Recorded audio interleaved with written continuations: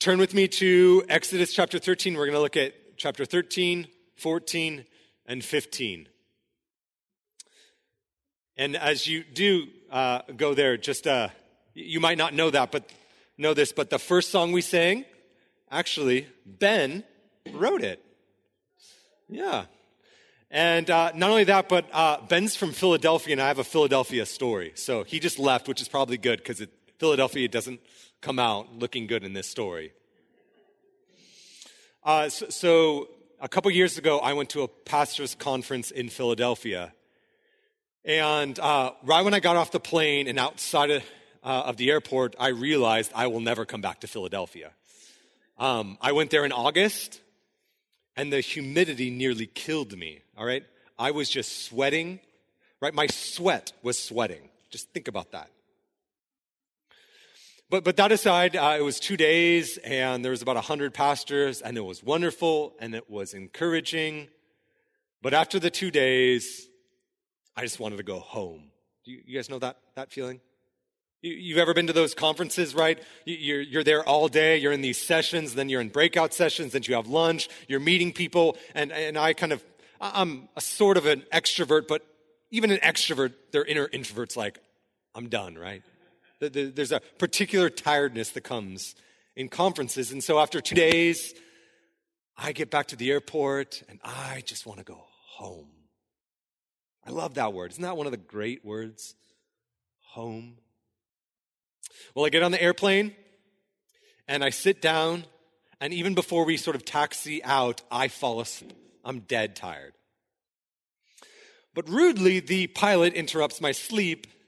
And so I wake up, I look out the window, and I realize we're still on the ground. We haven't left at all. We've been there for like 30 minutes. And then the pilot tells us that there's a lightning storm and all the planes are grounded. It's like 8 p.m. at this point.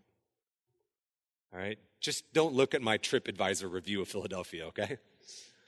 So we get off the airplane. If you've ever had this happen to you, it's like a riot. It's like, Darwinian. It's like survival of the fittest. Everyone's running to the counter, trying to rebook, trying to get home as fast as they can on the quickest flight home. And so there I was, right? I canceled this. I got on another airline. It was costly, but I just wanted to get home. And the soonest I could get home was 6 a.m. the next morning. And so at that moment, it dawns on me after I booked everything and got it all taken care of, like, I'm sleeping in the terminal tonight. I called my wife, and I'm thinking, I could spend $100 on a hotel, right? Or maybe better put, I should spend $100 on a hotel. But then I decide, nah, I'll save the money, and I'll just sleep on the floor before my flight the next morning. Anyone ever done this? Anyone slept on the floor of an airport, right? Yeah. It's weird because not only are you trying to sleep, but you're also trying to protect your stuff simultaneously. I just wanted to go home, right? Over and over and over again. Even as I'm trying to sleep, I'm dreaming of, thinking about, meditating on home. Getting home can be complicated, can't it? It can be hard to get home. It could be even costly to get home sometimes. But really, the Christian story is all about getting home when you think about it. The Christian story is all about, I keep going in and out, don't I? Is there something wrong with my mic? All right. The Christian story is really all about how to get home. If you think about it, the story starts with Adam and Eve at home, in this beautiful home that God has built for Adam and Eve called Eden. They are at home, they are at peace, they are at rest, they are walking with God, but not for long. You get to Genesis 3, and because of sin, Adam and Eve are evicted from home, and there's no moratorium on that eviction, is there? They're evicted. And so from Genesis 3 on, there's this question on God's people. There's this question for all of humanity, which is, how do you get home? I think regardless of where you're at, if you're religious or you're not religious, all of us deep down want to go home. We have that just angst in our souls. We might not even have language for it, but we just want to go home. And we'll do about anything in order to accomplish it. Well, this morning's text is all about that very theme, about how to get home and the purpose of getting home and how God brings about his people and how they get home. This text, it's a big text. We're not going to read all of it, but we'll read some of it. These 3 chapters are broken down into 3 sections, and we'll kind of go through it in that way. The big idea should be behind me, and it's this. God consecrates, we'll talk about what that means. That's a $10 word. I'll try to chunk it down into a $1 word. But God consecrates, and he frees his people in order to bring them home. So go with me to Exodus chapter 13. We're going to read the first 16 verses. The Lord said to Moses, "Consecrate to me all the firstborn. Whatever is the first to open the womb among the people of Israel, both man and beast, is mine." Then Moses said to the people, "Remember this day in which you came out of Egypt, out of the house of slavery, for by a strong hand the Lord brought you out from this place. No leavened bread shall be eaten. Today in the month of Abib you are going out. And when the Lord brings you into the land of the Canaanites, Hittites, Amorites, Hivites, Jebusites, which he swore to your fathers to give you, a land flowing with milk and honey, you shall keep this service in this month. 7 days you shall eat unleavened bread, and on the 7th day there shall be a feast to the Lord. Unleavened bread shall be eaten for 7 days. No leavened bread shall be eaten with you, and no leaven shall be seen with you in all your territory. You shall tell your son on that day, it is because of what the Lord did for me when I came out of Egypt.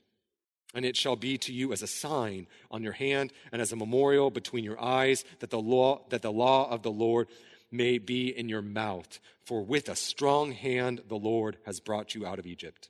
You shall therefore keep this statute as its appointed time from year to year. When the Lord brings you into the land of the Canaanites, as he swore to you and your fathers, and shall give it to you, you shall set apart to the Lord all the first opens the womb. All the firstborns of your animals that are male shall be the Lord's. Every firstborn of the donkeys you shall redeem with a lamb, and if you will not redeem it, you shall break its neck. Every firstborn of man among your sons you shall redeem. And when it is time to come, your sons shall ask, what does this mean? You shall say to them, by a strong hand the Lord brought us out of Egypt from the house of slavery. For when Pharaoh stubbornly refused to let us go, the Lord killed all the firstborns in the land of Egypt, both the firstborn of the man and the firstborn of the animals. Therefore I sacrifice to the Lord all the males that the firstborn open the womb, but all the firstborn of my sons I redeem. It shall be as a mark on your hand or frontlets between your eyes, for by a strong hand the Lord brought us out of Egypt. We'll stop there. So let's just kind of orient ourselves back into this story. Chapter 12 ended with the Passover, right? And God's people are marching out in divisions from Egypt, and they're in the wilderness. And God accomplished this at the cost of blood, if you remember. Israel's marching out because of the blood of the lamb that they sacrificed and then put on their doors. God passed over them. God did not pass over the house of Egypt, though. But in light of that, Pharaoh now lets God's people go, and they're marching out into the promised land, or towards the promised land. And then chapter 13 starts with telling Moses this whole idea of consecration. That they are, if you look verse 2, the Lord said to Moses, consecrate to me all the firstborn. Now, verses 1 to 16 are weird because verse 1 introduces, and verse 2, this whole idea of consecrating. And then you get to verse 3, and it's back to talking about bread, unleavened bread. And then back in verse 11, it gets back to consecration. So what's sort of going on here? Well, I'm going to sort of break it down. It's odd, but what the author is doing, he's linking two celebrations. the celebration of setting aside firstborns, and the Passover and the Feast of Unleavened Bread. He's linking them theologically together as important feasts in order that both of them remind them of what God did in Egypt. So in verse 3 through 10, God gives instructions that Israel was to annually celebrate this feast. We talked about it last week, right? They were going to have a week-long feast, which then culminate in the Passover, and all of it was to point back to and remind them. It was a celebration, a memorial of what God had done, right? God's power and might and the wonders that he performed in Egypt in order to bring God's people out from Egypt towards the promised land. And then in verse 11 through 16, we have this whole idea of God saying, okay, I want you to set aside firstborn, both of humans and animals. I want you to set them aside. That's the language of being consecrated. Set them aside. But this wouldn't happen once a year. I mean, this would happen sporadically, right? As sporadic as a child is born, right? Winter, spring, summer, fall. Firstborns are born all times of the year. So every season, they would be celebrating what God has done for them. And the point, the sort of theological point of doing this, we see actually all throughout verses 11 through 16, but you see it particularly in verse 12. The point, theologically, the significance is that this celebration of setting aside the firstborn, the significance is that that's the Lord's. The Lord rules. So to consecrate means to set apart. And so every firstborn animal and child would, when they were born, be set aside. There would be a ritual, a celebration, setting them aside, which would then theologically point to and remind them of how God set his people aside in the Exodus and redeemed them at the cost of blood. So really what's going on here in verses 3 through 10 and then 11 through 16 is that the author is linking these two celebrations together and saying both of them point to a similar reality. I mean, did you notice when I read it how similar the language is? I mean, in both celebrations it says, sons are going to come to you and ask, what is the meaning of this? And almost the answer is the exact same. The point is that blood was shed in order for God's people to be set apart, and then blood was necessary for them to be saved, delivered, freed. After all, in chapter 4, God himself says, Israel, you're my firstborn, and so I've set you aside as my firstborn.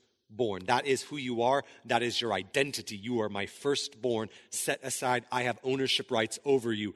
Therefore, all throughout the year, there's going to be a celebration reminding you of that truth.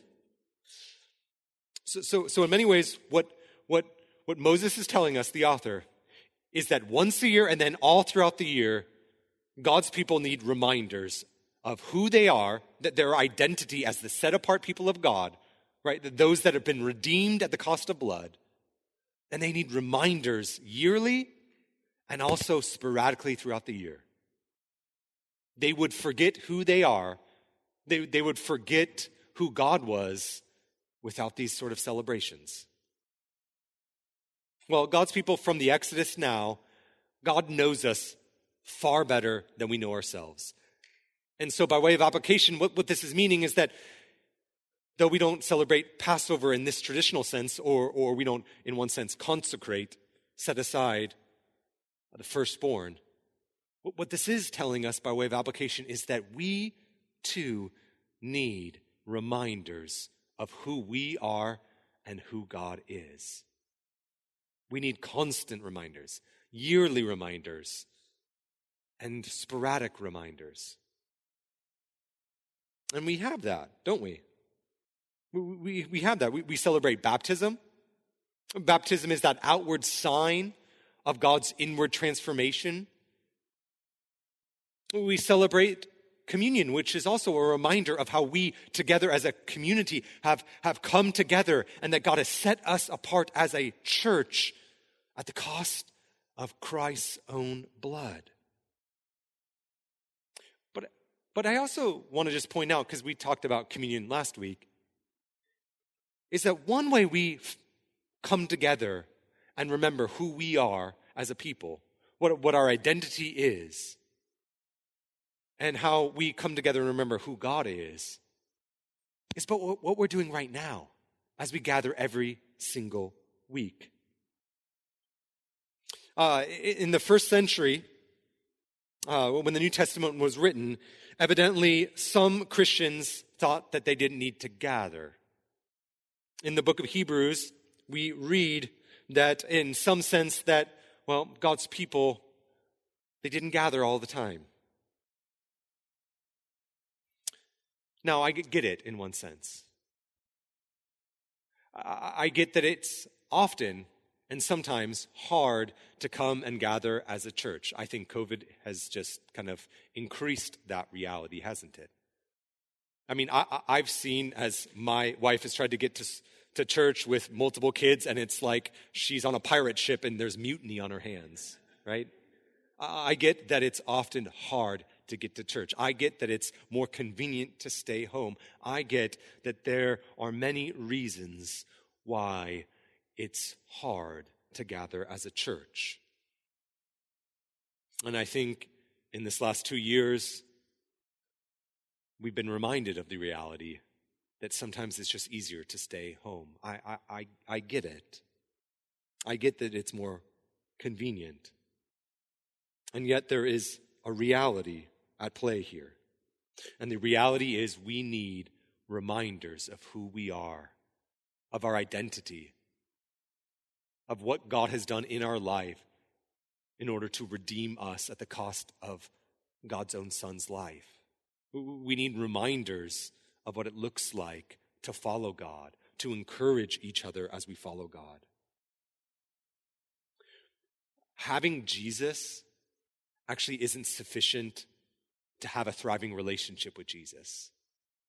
Now that might sound almost heretical, but Jesus is sufficient for salvation, but he's not sufficient alone because he's given us people.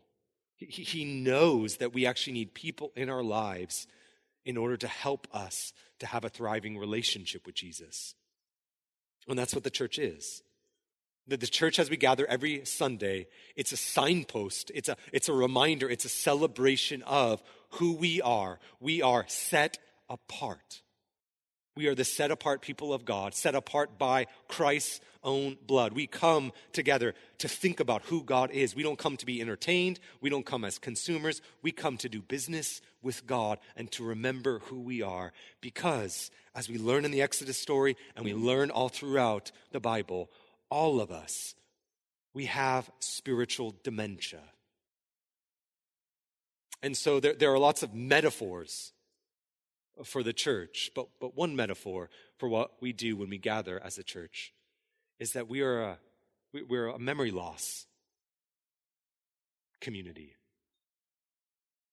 And so we come to remind ourselves of the old story as we follow Jesus in the present, awaiting his promises and all of his promises to be fulfilled. So that's the first idea. God's people, even here, God says, we're gonna have lots of celebrations. We're gonna have lots of festivals. We're gonna have lots of rituals, and all of them are going to point to some theological significances because you're all gonna forget who you are and what I've done for you, so I'm gonna put them all throughout the year. The same is true for us. Everything we do as a church, as we gather in small groups and Bible studies and gather on a Sunday, they're meant to remind us who we are and what God has done for us to free us. Well, that's the first. God first sets us apart, but now second. Let's look at how God frees us. Look at verse 17 of chapter 13.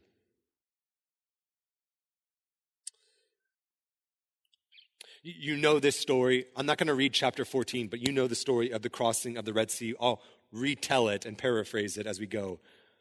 But starting in verse 17. When Pharaoh let the people go, God did not lead them by way of the land of the Philistines, although that was near. For God said, let the people change their mind, lest the people change their minds when they see war and return to Egypt. But God led the people around by the way of the wilderness towards the Red Sea. And the people of Israel went up out of the land of Egypt, equipped for battle. Moses took the bones of Joseph with him, for Joseph had made the sons of Israel solemnly swear, saying, God will surely visit you, and you shall carry up my bones with you from here. And they moved on from Sukkoth and encamped at Etham at the edge of the wilderness. And the Lord went before them by day in a pillar of cloud to lead them along the way, and by night in a pillar of fire to give them light, that they might travel by day and by night.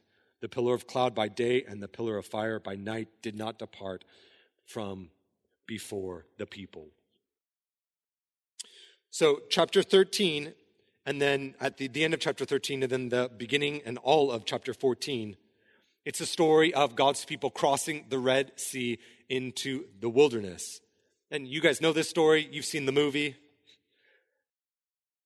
But it's interesting that there's actually a narrative twist. I mean, if you read this and then the chapter 15, which is the sort of poem that gives theological significance to this historic story, there's like divine sarcasm and humor all over the place, okay? So here's me saying that there's sarcasm in the Bible, so there's probably a place for sarcasm in our lives, okay? There's a twist. And one of the twists is that the most direct route is not God's route. We learned that there's this interesting play because you would think that God's people, after being delivered, they're going to go straight to the promised land, right, to Palestine. God makes it really clear that actually, no, there's not. The direct route is not the route that they're going to take. They're going to kind of meander through. God's got lessons to teach them. God's got some things for them to accomplish before they arrive in the promised land. But right there at the end of chapter 13, we learn that God's going to lead them, right? I mean, God is so committed to leading them that he's even going to lead them by night, right? There's a cloud by day, so they know exactly which direction to go. And then at night, there's this fire. I mean, they know night and day where they are to go. And so God literally is the map. And so God leads them not straight towards the promised land. He leads them actually into a trap. He leads them to have their backs to a sea, right? And you could just imagine, right? Just imagine for a moment that Israel is camping at the sea. And where are they supposed to go, right? I mean, they are literally geographically blocked in. God has sort of put them in a place that is very, very vulnerable. They're in a precarious situation. And it's at that time that now Pharaoh kind of enters the story, right? Pharaoh is livid, right? He wants blood. All throughout the plague narratives, Pharaoh's heart is hardening, and now it's like granite. And he gets his best warriors, his best chariots, and he's coming for blood. He's coming for vengeance. And so he charges, right? He goes out to meet Israel, and Israel is literally a sitting duck, trapped by the sea. And they begin to panic. Chapter 14, verse 11, they panic. Just put yourself in Israel's shoes for a moment. And so as they see off in the horizon, the Egyptians coming for them, they turn to Moses, and this is what they say. They said to Moses, "Is it because there was no graves in Egypt that you have taken us away to die in the wilderness? What have you done to us in bringing us out of Egypt? Is not this what we said to you in Egypt? Just leave us alone that we can serve the Egyptians. For it would have been better for us to serve the Egyptians than to die in the wilderness." Do you see what they're saying? They're saying, it was bad in Egypt, but come on, Moses. You led us all this way here just to die. You can sense their pain, can't you? Their anxieties, their panic. Their deepest nightmares they think are about to come true. I mean, just put yourself in Israel's shoes. They had their plan. They had the plan, right? We are going to be delivered. We did everything right. We crossed our T's, dotted our I's. We did everything that God wants us to do. And now we're going to die in the wilderness. They had their plans. And so they turn to Moses and blame Moses. We have our plans too, don't we? Or we have the script that we think our lives are going to go. On my worst days, as I'm reflecting on the past 2 years, I sometimes think, okay, God, you could have brought COVID-19 5 years ago so that Ron Sanchez could have dealt with this. Like, you are the sovereign Lord. Why me? Okay? We have our plans. I did not plan this. But we have all other plans too, right? We have plans as it relates to our jobs. You know, we think, I'm going to work for a particular company and I'm going to retire at that particular company. That's the plan. That's the script. And then, because of Christian conscience, some, maybe even in our church, might lose their jobs. That's not the plan. It wasn't in the script. It wasn't the way things were supposed to be. I have a good friend who struggles with depression, and sometimes it takes everything just to get out of bed. And I know his wife. She's also a friend, and I know this. It wasn't the plan. That wasn't the plan, to walk with him in this. I mean, we could just lay out thing after thing. It wasn't the plan to be single in my 20s or 30s or 40s or what. So often we look at our lives, we look at how they have rolled out, and we think, this was not the plan. This was not the script that I had for my life. And so we can, in a real sense, relate to Israel, who turns to the closest thing to them, the person and reason in one sense why they're there, and they snap at him. Our plans don't often go the way we script them. That's the reality of Israel. But look at Moses' response in verse 13. Moses said to the people, "Fear not, stand firm, and see the salvation of the Lord, which he will work for you today.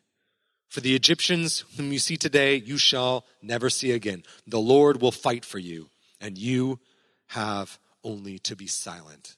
Now that you have only to be silent, that's a Hebrew, it's actually very curt. So to use a slightly bad word in my family, basically to summarize Moses' pep talk, it's not much of a pep talk, but here's the pep talk. He says, Israel, don't fear. God's going to fight for you, and you only have one duty, and it's to shut your mouth, right? That's basically what Moses says. You're here. God's going to fight for you. He's always fought for you. He's going to fight for you. He's going to show up. All you have to do is quiet your mouth. Well, after Moses speaks, God speaks to Moses. And sort of before Moses is told what the plan is and how this amazing thing is going to happen, notice in verse 15 that God rebukes Moses, which is interesting because you're like, no, Moses is the good guy, right? Like, why is God rebuking Moses? Moses has done everything. He's led everything, right? Every single thing that God has told Moses to do, Moses and Aaron, well, Moses has done. So why in the world is God rebuking Moses? Well, the simple answer is that, and we learned this early on, but Moses stands as the representative for all of Israel. So in Israel's sin, in their lack of faith, Moses stands for the people. He is their representative head. And so God interacts with Moses as if Moses is standing for all of Israel. And in many ways, this sort of, by way of contrast, what's going on here it is a prefiguring of Christ himself. This is the gospel, right? Christ is our representative. Moses in this sense didn't sin, but God is treating him as if he is part of. And Jesus Christ, he never sinned. And yet he was judged for our sins. He stands in our place as our substitute. That's the gospel message. It's the gospel message you're going to hear every Sunday. That we are sinners and we deserve death. And yet, what do we get instead? Well, if we put our trust and faith in Jesus Christ as the substitute, we get life. We get redemption. We get a salvation far better than we see here in the book of Exodus. We get a salvation from our sin, from death, from the judgment and penalty caused by our own sin.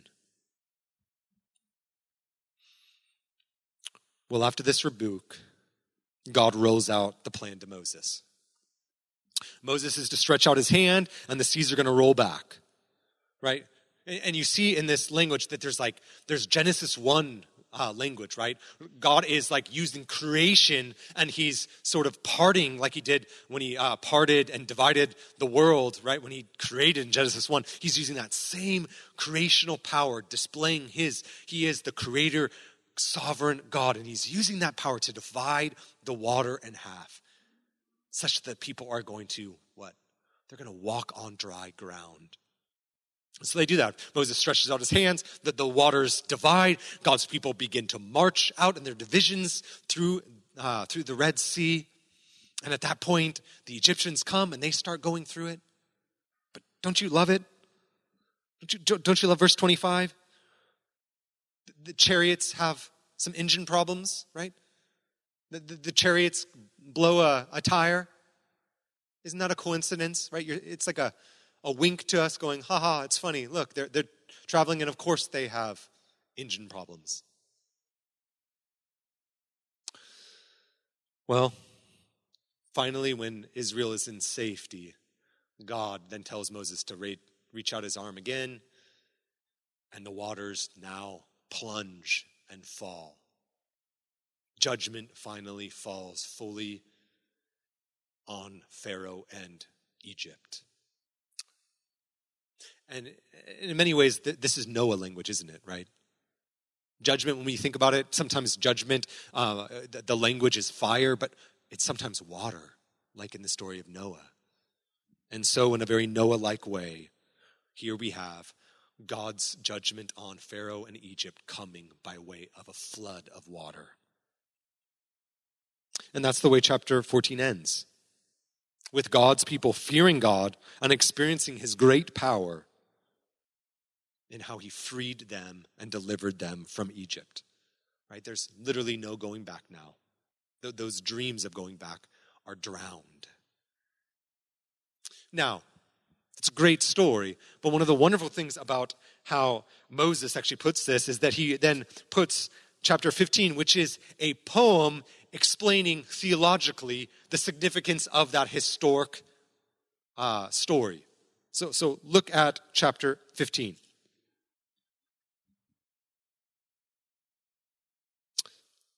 I'm going to read it. Then Moses and the people of Israel sang this song of the Lord, saying, I will sing to the Lord, for he has triumphed gloriously. The horse and the rider he has thrown into the sea.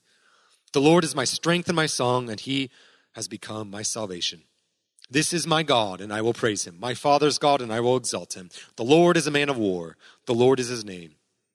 Pharaoh's chariots and his host he cast into the sea, and his chosen officers were sunk in the Red Sea. The floods covered them. They went down into the depths like a stone. Your right hand, O Lord, glorious in power. Your right hand, O Lord, shatters the enemy. In the greatness of your majesty, you overthrow your adversaries. You send out your fury. It consumes them like stubble. At the blast of your nostrils, the waters piled up. Like the flood stood up in a heap. The deeps congealed in the heart of the sea. The enemy said, I will pursue, I will overtake, I will divide the spoils. My desire shall have its fill of them. I will draw my sword. My hand shall destroy them. You blew with your wind. The sea covered them, and they sank like lead in the mighty waters. Who is like you, O Lord, among the gods? Who is like you, majestic and holy, awesome in glorious deeds, doing wonders?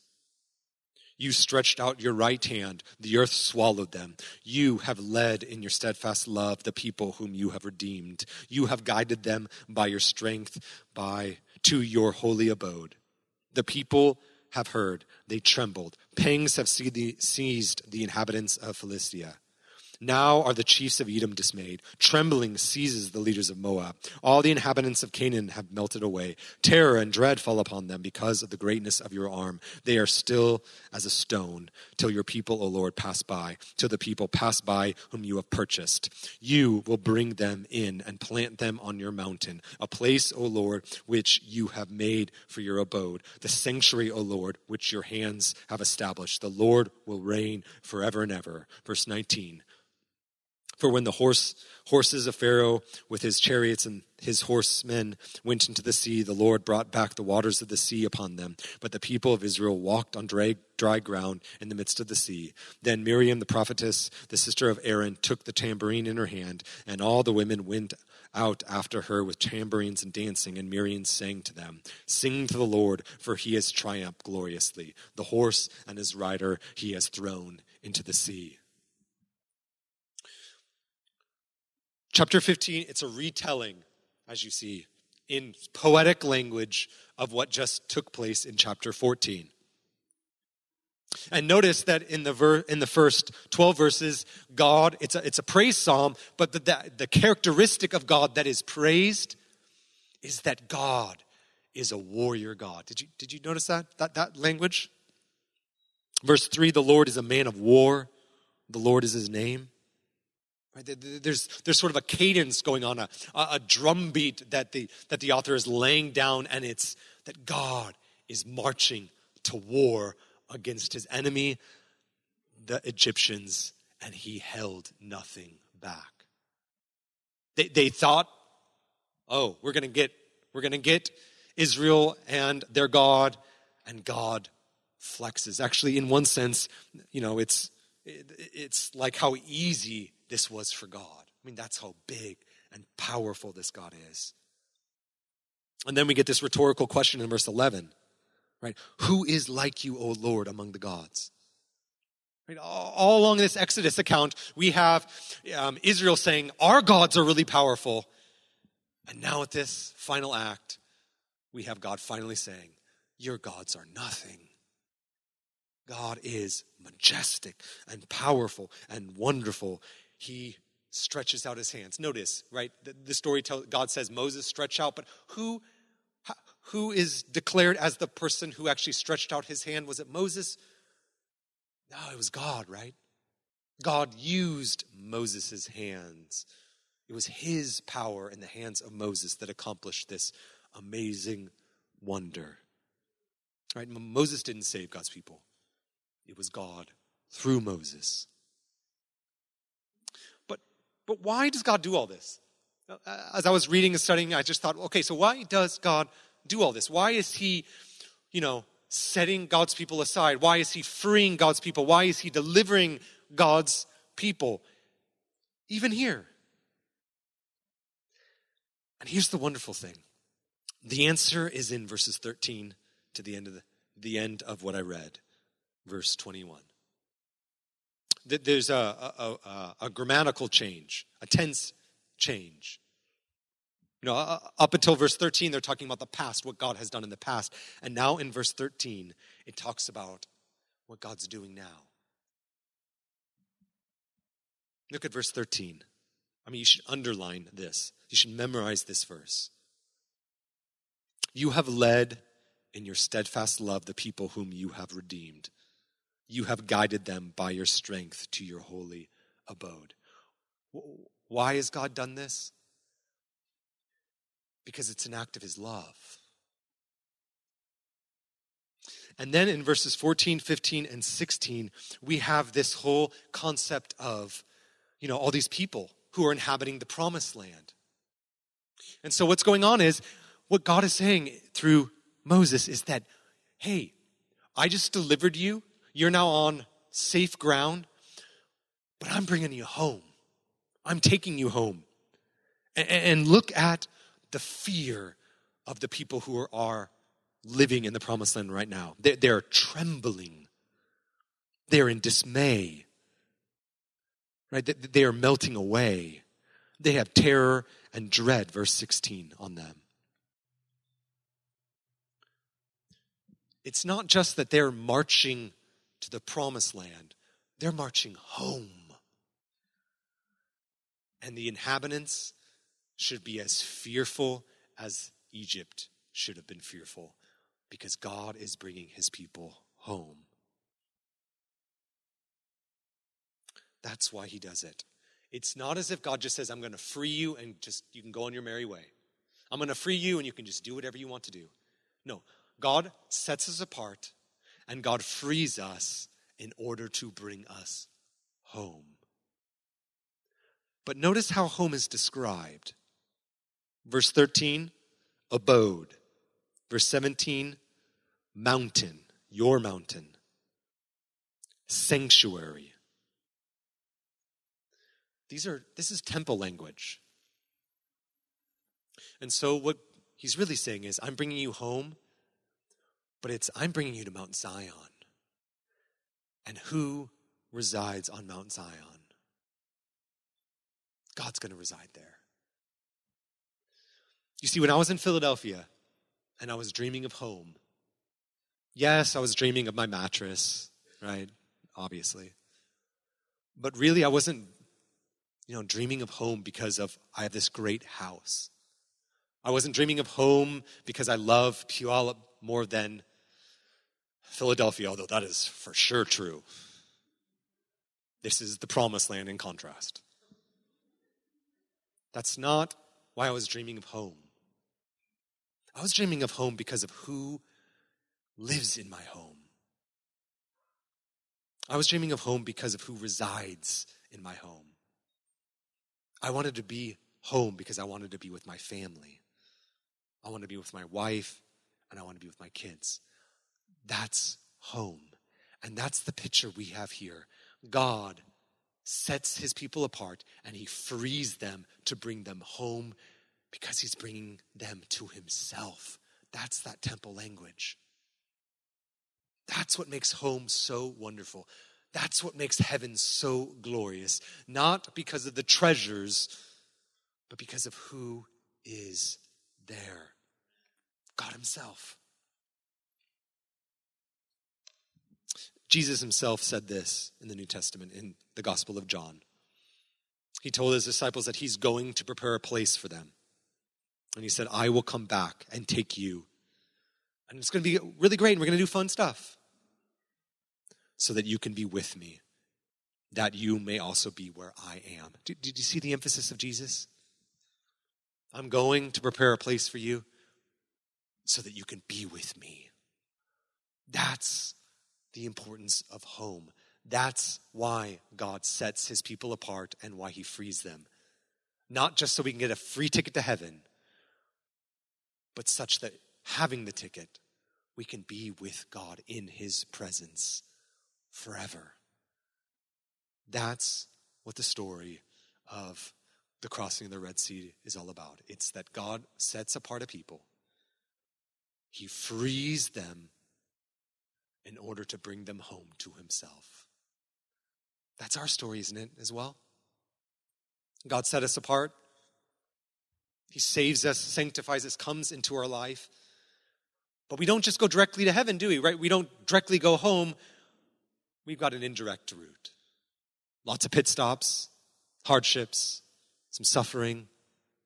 But the point is that we're going home because that's where God is. We're going home to be with him. So until that day, may we gather as a church to remember that truth, that God sets us apart and frees us to bring us home. Let's pray. God, thank you for your grace in our lives. We thank you that all of us are pilgrims. And we want to go home. And in many ways, this church is a home. It's a foretaste of the ultimate home. You reign in your people through your church. And so we get a foretaste of home even here, Lord. So I pray, Lord, I pray that we would meet you in a profound way, be in your presence, and worship you as the Lord who fights for us, setting us apart and freeing us. We pray all this in your Son's name. Amen.